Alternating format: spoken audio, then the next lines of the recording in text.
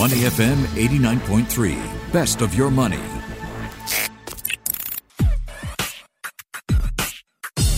Money and Me on Your Money, only on Money FM 89.3. Take our pulse, the pulse of the REIT market today. Now, we know COVID cases have been going up here in Singapore. As of yesterday, 1,055 COVID-19 cases warded in hospital, 128 cases of serious illness requiring oxygen supplementation, 18 in the ICU.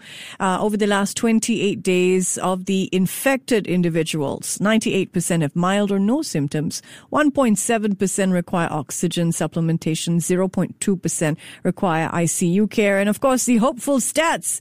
As of 19th of September, 82% of the population has completed the full regime, 2 doses, 84% has received at least 1 dose. So what does all of this mean for the REIT market? UOB Kay Hian keeping its overweight rating on the S-REIT sector despite the recent surge in daily COVID-19 infections, because new infected cases seem to be asymptomatic, most of them, or having mild symptoms.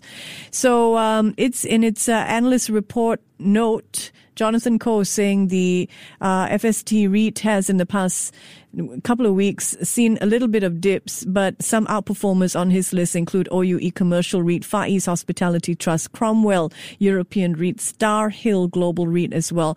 But today we're going to check in with our REIT specialist, independent financial advisor Kenny Loh, and ask him what his take is on the S-REIT market here in Singapore. Kenny, good morning. Good morning, Michelle. How are you doing? I'm good, thank you. Okay, wonderful. Wonderful. So I understand the iEdge S-REIT index has been trading close to a 52-week high. At the present moment, actually, Singapore REIT is undergoing the correction now. If you look at the FTSE REIT index, basically it's retracing from the upper band towards the lower band now. So at the present moment, it's about 861, and the next support level is about 820. Another 5% more to go, based on the chart pattern itself. But this is also expected because during this period, especially in the September period, the market historically tends to be weak and also more volatile. There are a few factors that really contribute to the weakness in the REIT sector at the present moment. So one of them will be the historically September is a volatile month. The second reason is more an overhang on a debt issue from a China Evergrande, right? Yeah, that everybody just hear about the debt, just associate the property counter to the REIT itself. That will really dent the sentiment for the investor. Because if I'm a fund manager, I probably will be holding back before deploying my capital and do a wait and see for a property counter. So another reason is because the FOMC meeting is coming up on this Thursday to decide whether the Fed will increase the interest rate or they'll slow down the bond buyback. So and also investor or trader, they're also probably waiting for this Thursday result.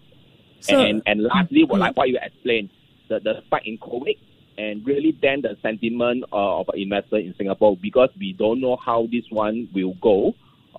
Whether we are still able to control. Even the government also come out and say that we will monitor to see whether our ICO bed will be overstretched and really monitoring all those numbers. So we probably need to wait for all this dust to be settled down before we can see a bullishness of the REIT to come back to the market again. But having said that, if you look at on the other way, there are a lot of bad news in the market, but REIT somehow is pretty resilient for the time being. If you look at today numbers, most of the REITs are in green territory. Okay, so that's a piece of good news. I want to come back to China Evergrande. I mean, most people don't expect Evergrande to collapse all of a sudden. There is panic, and we're seeing that with the sell-off. Certainly, Hong Kong's Hang Seng Index tumbled by some 3%, and that was led by real estate companies. So are you already seeing worries about China Evergrande impacting REIT sentiment? I think short term, definitely there will be some impact because there is such thing called movement in sympathy in the stock market itself. But if you really analyze it deep enough, actually Evergrande is really have a minimum or nothing to do with Singapore REIT. They are totally two different things. We are talking about that in a property counter. It's a developer counter, but in Singapore itself, we are talking about the real estate investment trust, which the REIT seldom participate in all the development work. And another good thing is Singapore REIT is not highly leveraged. Yes, indeed. But we have seen CapitaLand Investment Shares, which made its debut recently. Group Chief Executive Lee Chee-Koon saying the ongoing shake-up in China's real estate sector could mean interesting opportunities for players like Singapore's CapitaLand Group. So in a way, it's hard to say that we're not impacted. I mean, overall, yes, but specifically for CapitaLand Invest, do you think it could benefit from what we're seeing happening in China? I would say so because in order Evergrande to really restructure that they have to sell their property. And during this period, I think that there are quite a number of buyers out there waiting for opportunity, which are selling at a good discount. Right. So who knows that if this listed company in China, they're desperate to get rid of their so-called the good property, because they have to do it fast. Otherwise, they are facing a probability of default. So it's a good opportunity to go and pick up some undervalued property and also inject to the CapitaLand portfolio. I would say that it's a good opportunity to do the shopping now.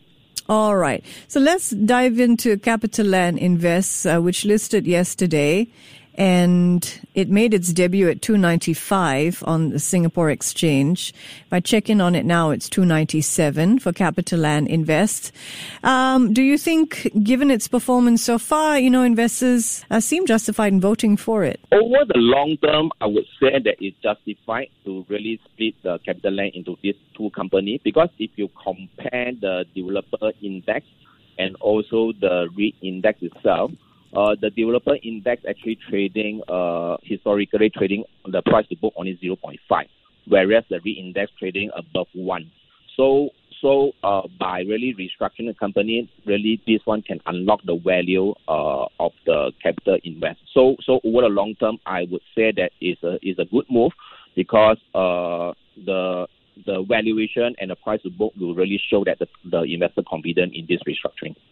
All right. And if you take a look at its portfolio, it's expecting to benefit from global capital inflows into Asia and, a growing appreciation of Asia-based real estate investment managers. How diversified is CapitaLand Invest's portfolios? Oh, this CLI is pretty diversified. If the investors do not have a lot of money to invest in all the REITs, maybe they can consider in CLI, because in the CLI itself, they have about six listed REITs.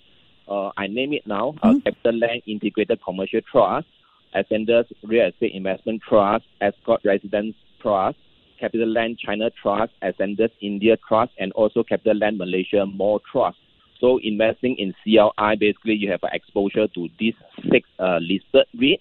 At the same time, you also have an exposure of more than 20 unlisted private equity funds. So those are not listed. And at the same time, you will also have an exposure to the PBSA, which is a purpose-built student accommodation. This is a new asset class we have not really seen in Singapore yet. It's a student accommodation. At the same time, they are also mentioning they will be injecting the multi-family asset class into the portfolio for Ascott. So it's pretty exciting. And also you also can see that actually CLI also start to acquire the data center into the portfolio and eventually maybe moving to some of the REITs. Because CapitaLand China Trust has already mentioned they will expand the investment mandate to the data center in China. So by acquiring all the data center, who knows that the CLCT will have a data center moving forward. Okay, so we often talk about REITs, but this is a new acronym, REIM, Real Estate Investment Manager. That's what CapitaLand Investment is, ticker 9CI.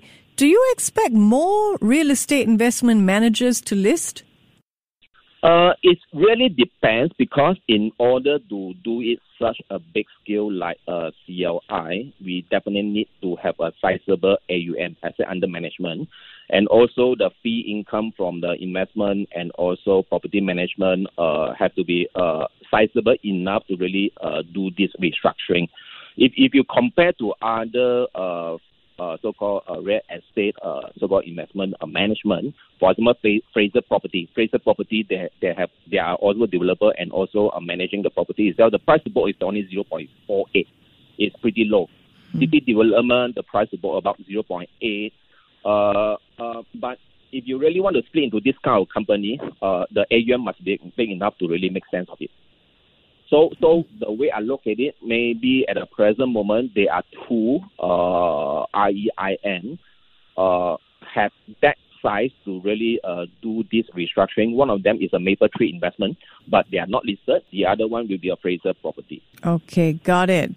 Now, we have to ask, what is on your REITs to watch list? We know that 11 REITs were included in the latest FTSE EPRA Nareit Developed Asia Index. And, you know, a lot of optimism. We saw some of the REITs, some of the new constituents added to the index rallying and sizable gains. There were some outperformers, Far East Hospitality Trust, Cromwell European REIT, Starhill Global REIT. What is on your REIT to watch list, Kenny? Yeah, normally I don't chase when something has already moved. I'm playing the wait and see approach and looking for those REITs which have been sold down recently. So at the present moment, my watch list mainly will be refocused back on the top 10 big cap REITs because they have been performing quite weak recently. For example, Ascendus REIT, CICT, MIT, MCT, FCT, Suntec, even Keppel Data Center here has already corrected for quite a substantial amount from the historical peak recently. And at the present moment, those big cap REITs can offer us about between 4 to 5% dividend yield. So it's pretty attractive for the time being.